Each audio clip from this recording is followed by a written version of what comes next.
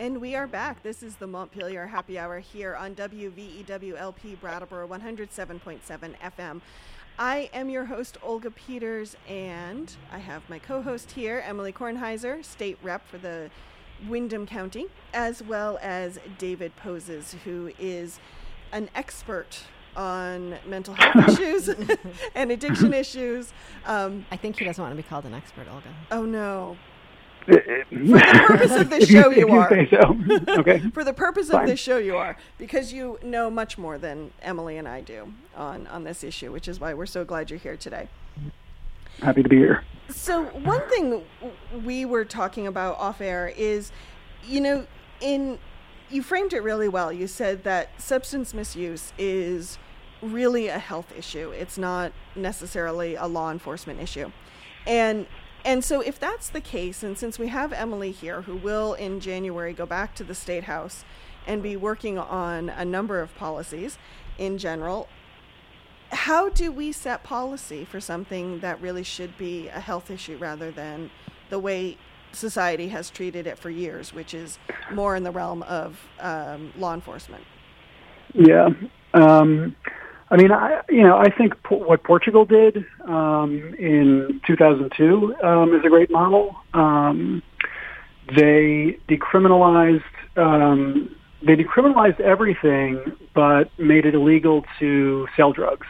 And so, if you are caught, in a transactional type of situation, they encourage you to get help. I think it's such a complicated issue that there's really no, simple way to resolve it. But if you think of it in the sense of, you hear a lot about, it's the cartel's fault, and if we just called them terrorist organizations, and bombed them, it would stop the flow of drugs. And there's going to be demand, whether it's legal or illegal. So rather than pretend that if we eradicated all the drugs, nobody would want drugs anymore, let's be realistic here. There's major demand for opioids right now. We're living in an instant gratification society where more and more people are dealing with depression and other issues, and heroin is a painkiller, and depression is emotional pain. So there's nothing we're going to do that's going to make people say, I don't want it anymore, forget it. I would approach it from look, everybody knows it's bad for you. There's nobody who tries heroin for the first time and then later finds out that it's not only illegal but harmful. So if we go into it from the perspective of, look, anybody who wants help, it's available, and come up with some kind of program that makes sense in terms of making buprenorphine or methadone or whatever it is that's going to work on an individual basis available. I think that's going to reduce harm. It's certainly going to reduce crime. If we're looking at it from the sense of the drugs are illegal, and so people are stealing to get the money to pay for them, and all of that. I think everything is causal in the whole situation. So I think I think in Vermont at this point, many people would say that we have done that. So we have drug courts where certain people in certain areas of the state can be really focused on treatment a lot, as part of how they are making amends for whatever crimes happened. We hypothetically don't have waiting lists anywhere in the state. And so I'm curious, and yet that's still not working, because I get the sense that treatment is still not accessible for a lot of people. And so I'm curious if you have a sense of what accessible treatment really actually means on the ground. I think it's really different for everyone. It's an individual, it's a very personal problem. And, I think the fact that, you can walk into a Starbucks and demand any kind of, coffee, and they'll customize it to your taste. We should be able to have a recovery system that meets each individual person's needs. So, my reasons for using heroin are going to be different than your reasons for using heroin. And what it's going to take to get me clean is going to be different for you. Having kind of a suite of holistic services, I think is really crucial. I mean, my recovery wasn't just I got buprenorphine and everything was fine. I'm still in therapy, once a week, and I take antidepressants. Like, it's a whole, regimen of things that I do to stay well. And so the idea of, we'll decriminalize buprenorphine, or we'll hand it out like candy, or we'll open rehabs all across the state. It's like there's not just there's no silver bullet here. And I think that part of the problem is we're so it's such a reactive situation, and we're scared and we want answers, and this is such a huge problem, and what do we do? And there's no if we just do this, everything will be fine. It's a smorgasbord of solutions that need to come together. And I would add to that too. One thing that complicates the issue is that quite often there's hurt on both sides. Someone is hurting and it led them to use heroin, as an example. But then if they, say, break into someone's car to steal things, now you have another person who has been hurt by the situation. And I think that also complicates things at times, because it means that society can be screaming for different solutions. Some people are like, look, I just want to lock them all up. And somebody's like, no, look, we need to do something more compassionate, and I think that complicates things. Yeah, I think that's what, there's such a swath of gray in the middle. As we were saying earlier on, if you commit a crime, the crime has been committed. So, if you break into somebody's car to, steal a purse in order to pay for your heroin, the purse was stolen. Whether you are a drug addict or not, that happened. And so you should be responsible for that. Addiction is a disease and all of that, is fine. So your recovery process should include some kind of reparation, for that. I think we should be not more lenient, but more compassionate. A bunch of thrill seekers who go around stealing cars for fun is very different than, somebody who thinks they're going to, die without drugs, breaking into somebody's house. Again, harm was done, no question. But I think it does need to be viewed on an individual basis. And also, are we talking about a repeat offender? Is this the first time this happened? Are we talking about a repeat offender? If there's somebody who is consistently doing this, and we're giving them chances, and we're giving them access to buprenorphine and methadone and whatever, and they keep slipping, and they keep, this keeps happening, then I still don't think that, we'll just put them in jail and the problem will be solved.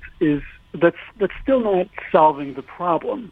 Someone will be satisfied with that outcome because, the cars will stop being broken into. But what are we actually looking to do here? Are we trying to help people get well? I think that's the thing, is that all the stakeholders have different objectives here. Like, we want to stop the crime around drugs. We want to help the drug addicts to get well.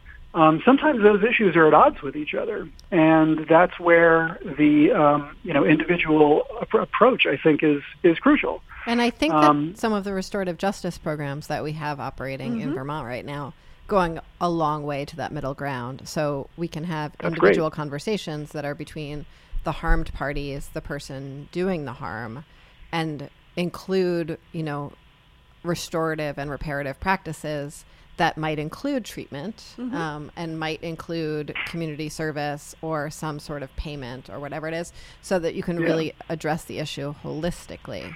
When I think about treatment options that are holistic, though, I get a little more overwhelmed.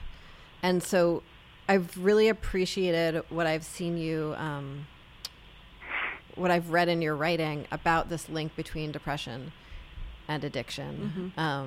And I certainly know I've been really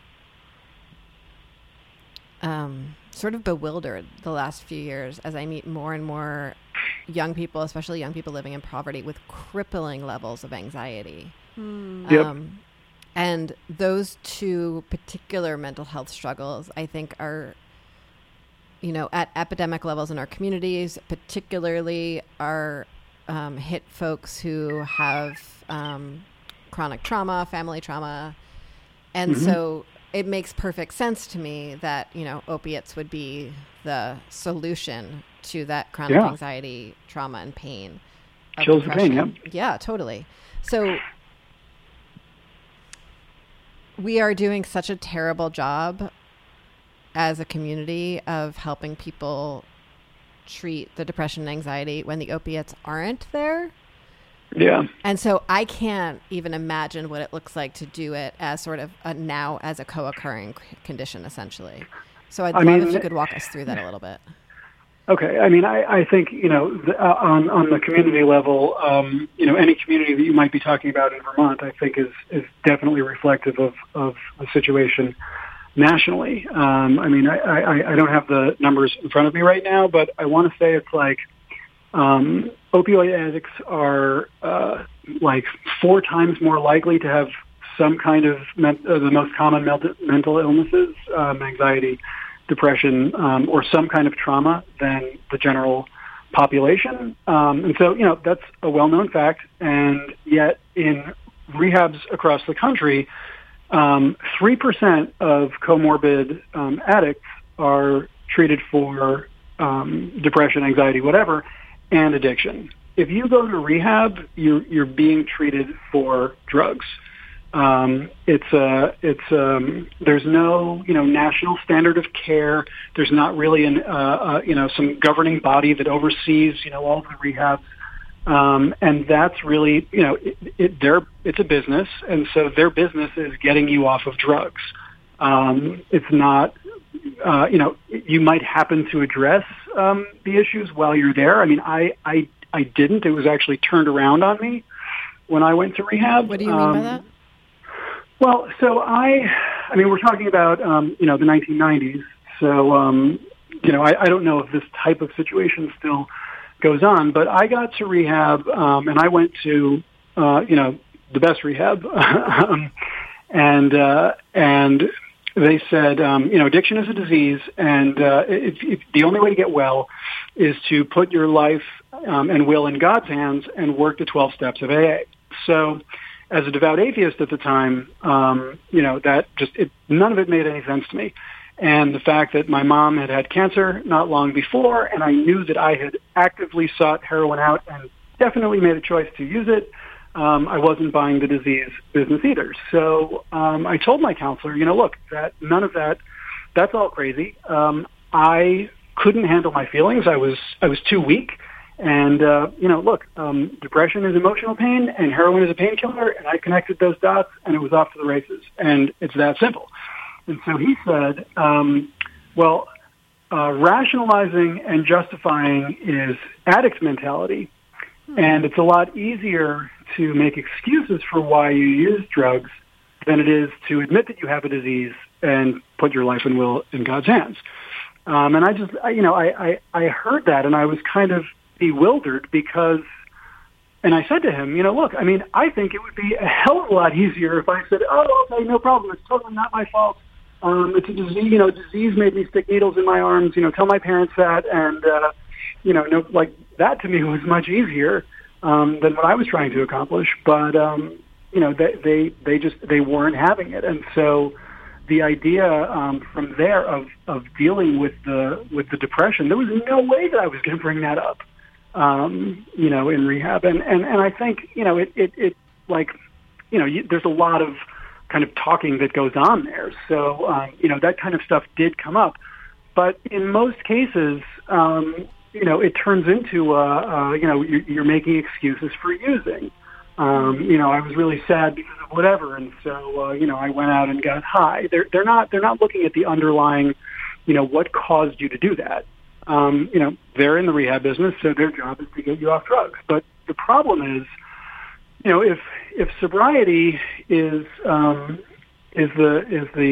staunches the wound of addiction, recovery is an entirely different matter, and it's not an automatic transition, and they don't necessarily happen, concurrently. It's not okay, I've stopped doing drugs, I'm fine now, everything's, no problem. It's I stopped doing drugs, now I'm way more vulnerable than I was yesterday. I'm going to be like that for a very long time. So, all of my insecurities are amplified and magnified, and, everything's going to be a lot worse. But you're there for 30 days, and there's certainly no drugs there, so you're definitely not going to relapse.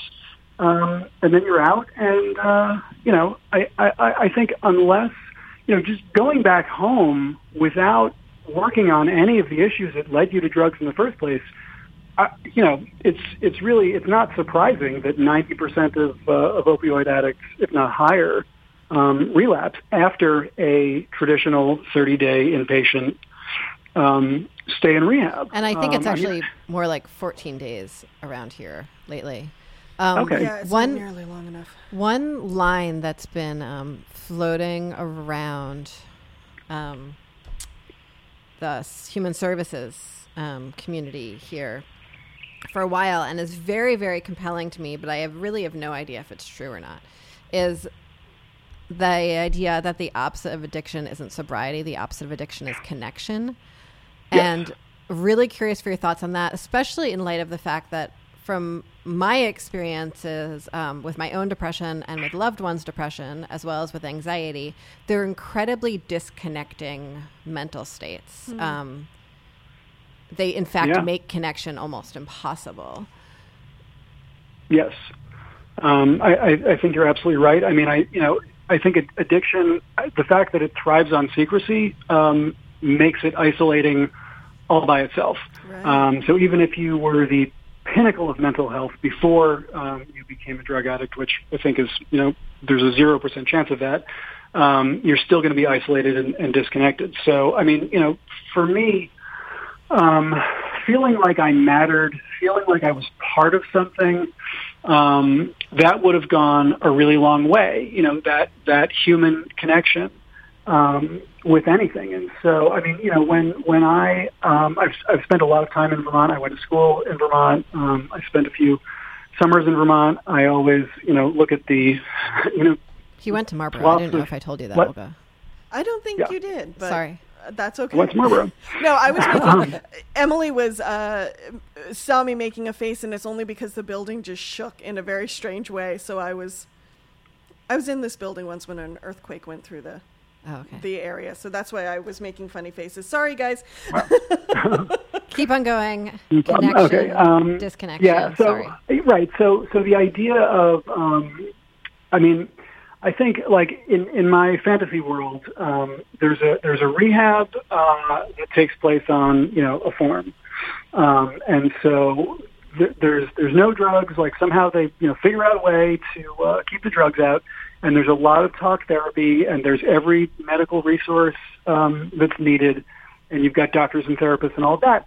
But everybody has some kind of, job, and it can be, as menial a task as, I'm going to, drag the wheelbarrow up the hill with the, milk in it or whatever.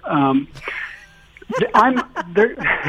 I mean, I guess that doesn't. That was some adorable city slicker. Whatever. Give me a job at the farm, right? Whatever. No, you're good. I don't have a lot of experience, right? So my job, like, I'm relied on. I'm part of something. Mm-hmm. And if I don't get that wheelbarrow up the hill, there's going to be, somebody else is going to get messed up. And so I'm going to feel good about myself just by virtue of the fact that I'm contributing to something. And I'm needed, and I'm feeling, valued. That's gonna really help. And I'm surrounded by, people who have experienced what I've experienced. So it's not like, most of my life, living with this, everywhere I went felt alienating because, my first thought walking into just about any room is I'm the only person here who's ever, injected heroin, whoever, tried heroin, whatever it is. Nobody has any idea, what that's like. And so the fact that, I'm on this farm, I've got responsibilities, people are, patting me on the back and saying, good job, and I'm contributing to something and I'm connecting with people.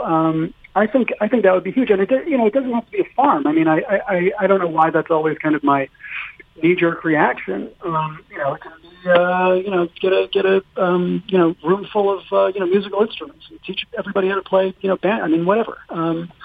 But just something that you feel like you're part of something.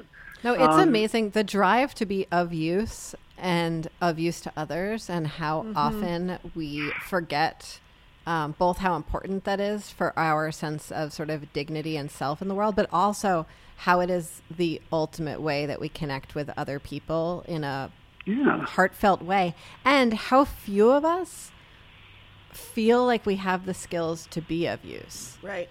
Well, and I will say, I think your thoughts of a farm actually makes a lot of sense, because on a farm, there are people, I mean, what you do really has consequence. If you do not take care of the animals, they will not thrive. And then I'm the wheelbarrow guy. So you're the wheelbarrow guy, but still, you're doing it. You don't take the rocks out of the garden. If you don't take the rocks out of the garden, plants don't grow. Things have definite consequences, and so you can see the impact you're having on the world. I mean, yeah, and I think the other kind of charm of that type of situation is, I mean, if there were, rehab farm, I have to imagine that there's going to be people out there that would be ecstatic to buy products, from this farm. And so it becomes a self-sustaining thing where you're rehabs where they're charging people fortunes of money, and families are going into, massive debt, to put their kid in a program that they have at best a 10% chance of success. That just there's something terribly wrong here. And I think it everything comes back to this fundamental problem of we're reacting to a problem that was created because we weren't proactive and saw it coming in the first place. And so we think of these solutions and it's like, oh yeah, no problem. We'll stick that guy in jail and then, he won't rob people anymore. But we're not looking at the whole situation. And, everybody and their mother wants to solve this problem, but nobody really has an answer for how do we actually solve it? And what are we even trying to do here? What are we looking to accomplish? Because I think, half the people in the room are going to say, well, get rid of drugs, and the other half is going to say, put all the, junkies in jail. I mean, everybody has different objectives, but that's, nobody's even talking about that. There seems to be a massive disconnect in the conversation about the connection. Anyway, so. And we're just for David and Emily's clock, we have just about 10 minutes before the top of the hour.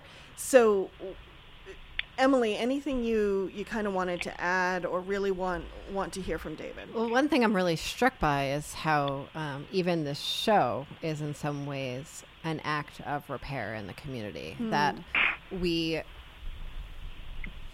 by supporting people to understand how to be useful and of use in a democracy, that helps people find ways to connect with their neighbors. And so the more places and spaces that we have in this community, the more we're sort of mining that prevention bench.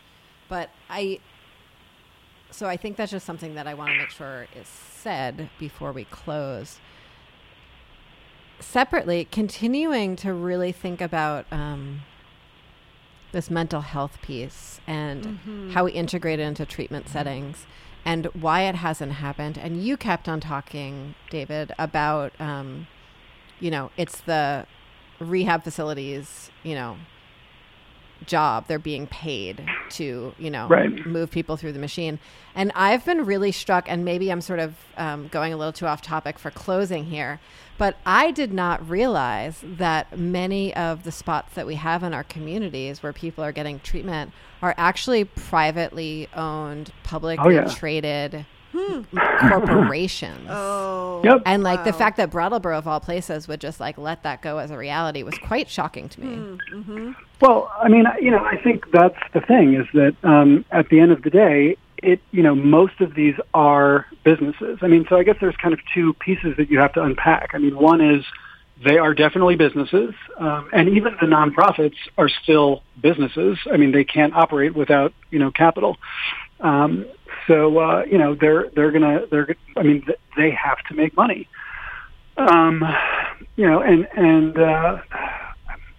The other piece, I guess, is there's, because AA is a faith and abstinence-based program, and it is the locus of treatment at so many treatment facilities.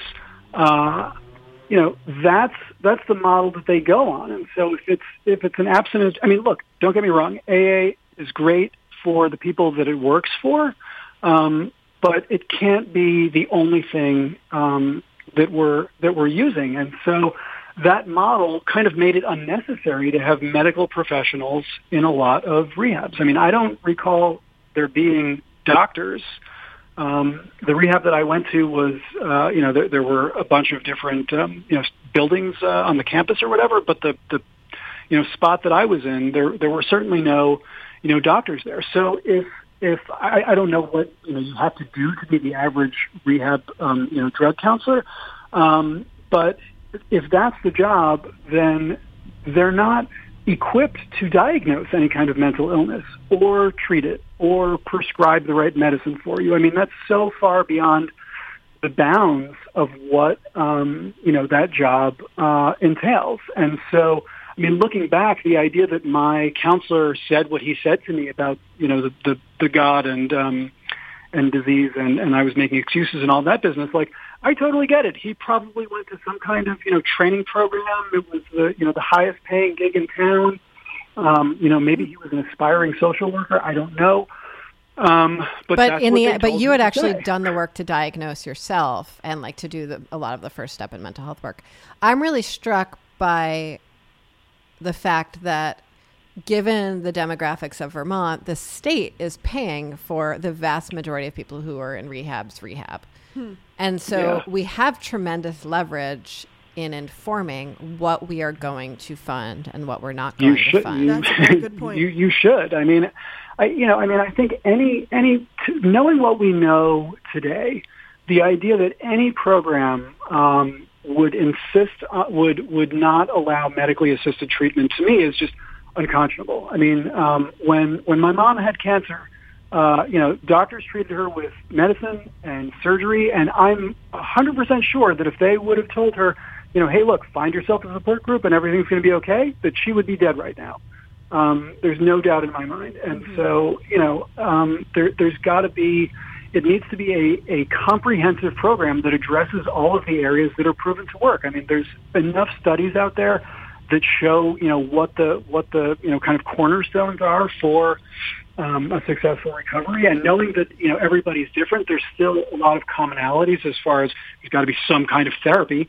There probably needs to be some kind of medication. Like, all of these components need to be, I would think, if these are state-funded programs, it should be, if you can't meet this minimum level of criteria, then, you're out. And that's that. As we close, those cornerstones seem like an incredibly thing for us to hit as we close. So therapy to,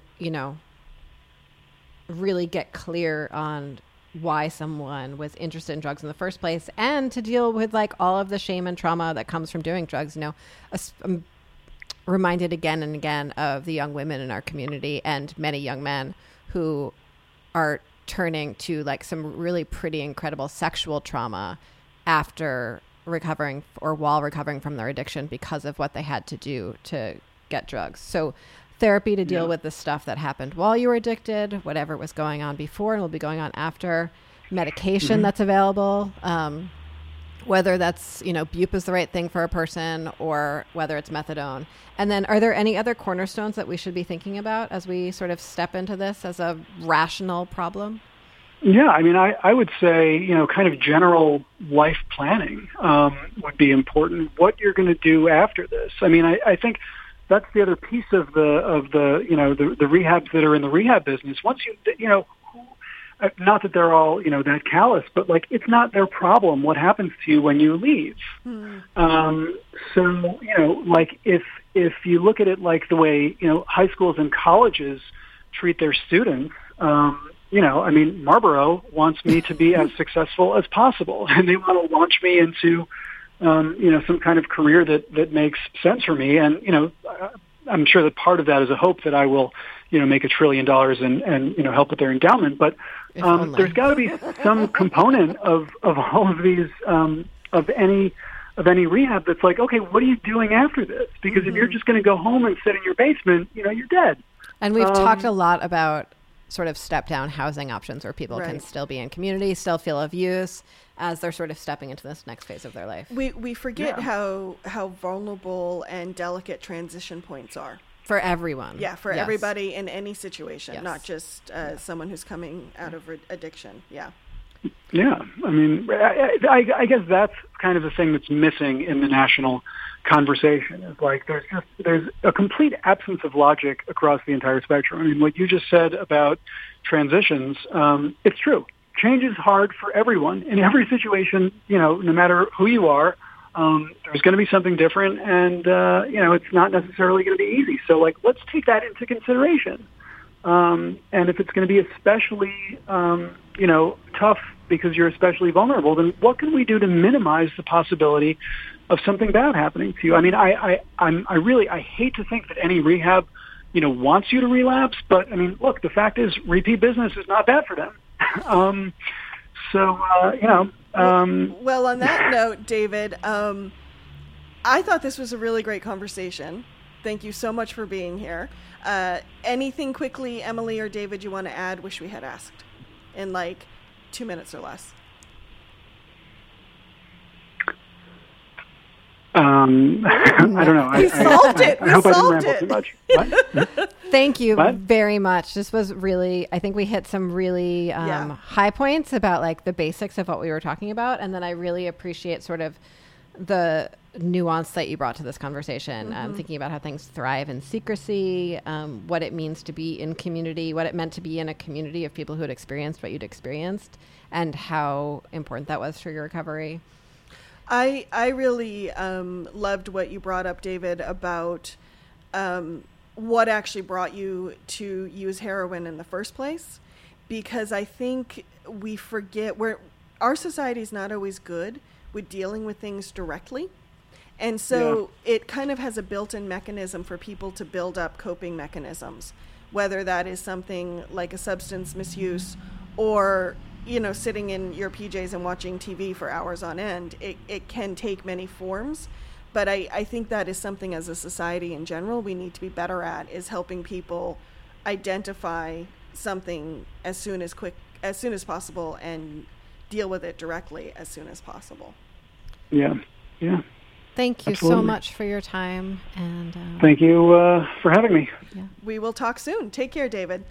Okay, you too. Bye-bye. Bye. That is all we have today for the Montpelier Happy Hour. I am your host, Olga Peters, and of course my guest, Emily Kornheiser. We thank you very much for tuning in today. If you want to listen to this or any past episodes of the Montpelier Happy Hour, you can go to the Vermontitude SoundCloud page or the Vermontitude Facebook page, and you can also drop us messages on either of those pages. But also, Emily, how can people reach out to you if they have questions or concerns? Emily Kornheiser at Gmail, emilykornheiser.org, Emily Kornheiser on Facebook and Twitter. And you can stop me on the street whenever you want. And I'm really excited because next week we are going to be talking about sex. All right. Can't get any better than that. Nope. So tune in next week, 2 p.m. for the Montpelier Happy Hour. We will be talking about legislating morality and what that means for sex. Take care, folks.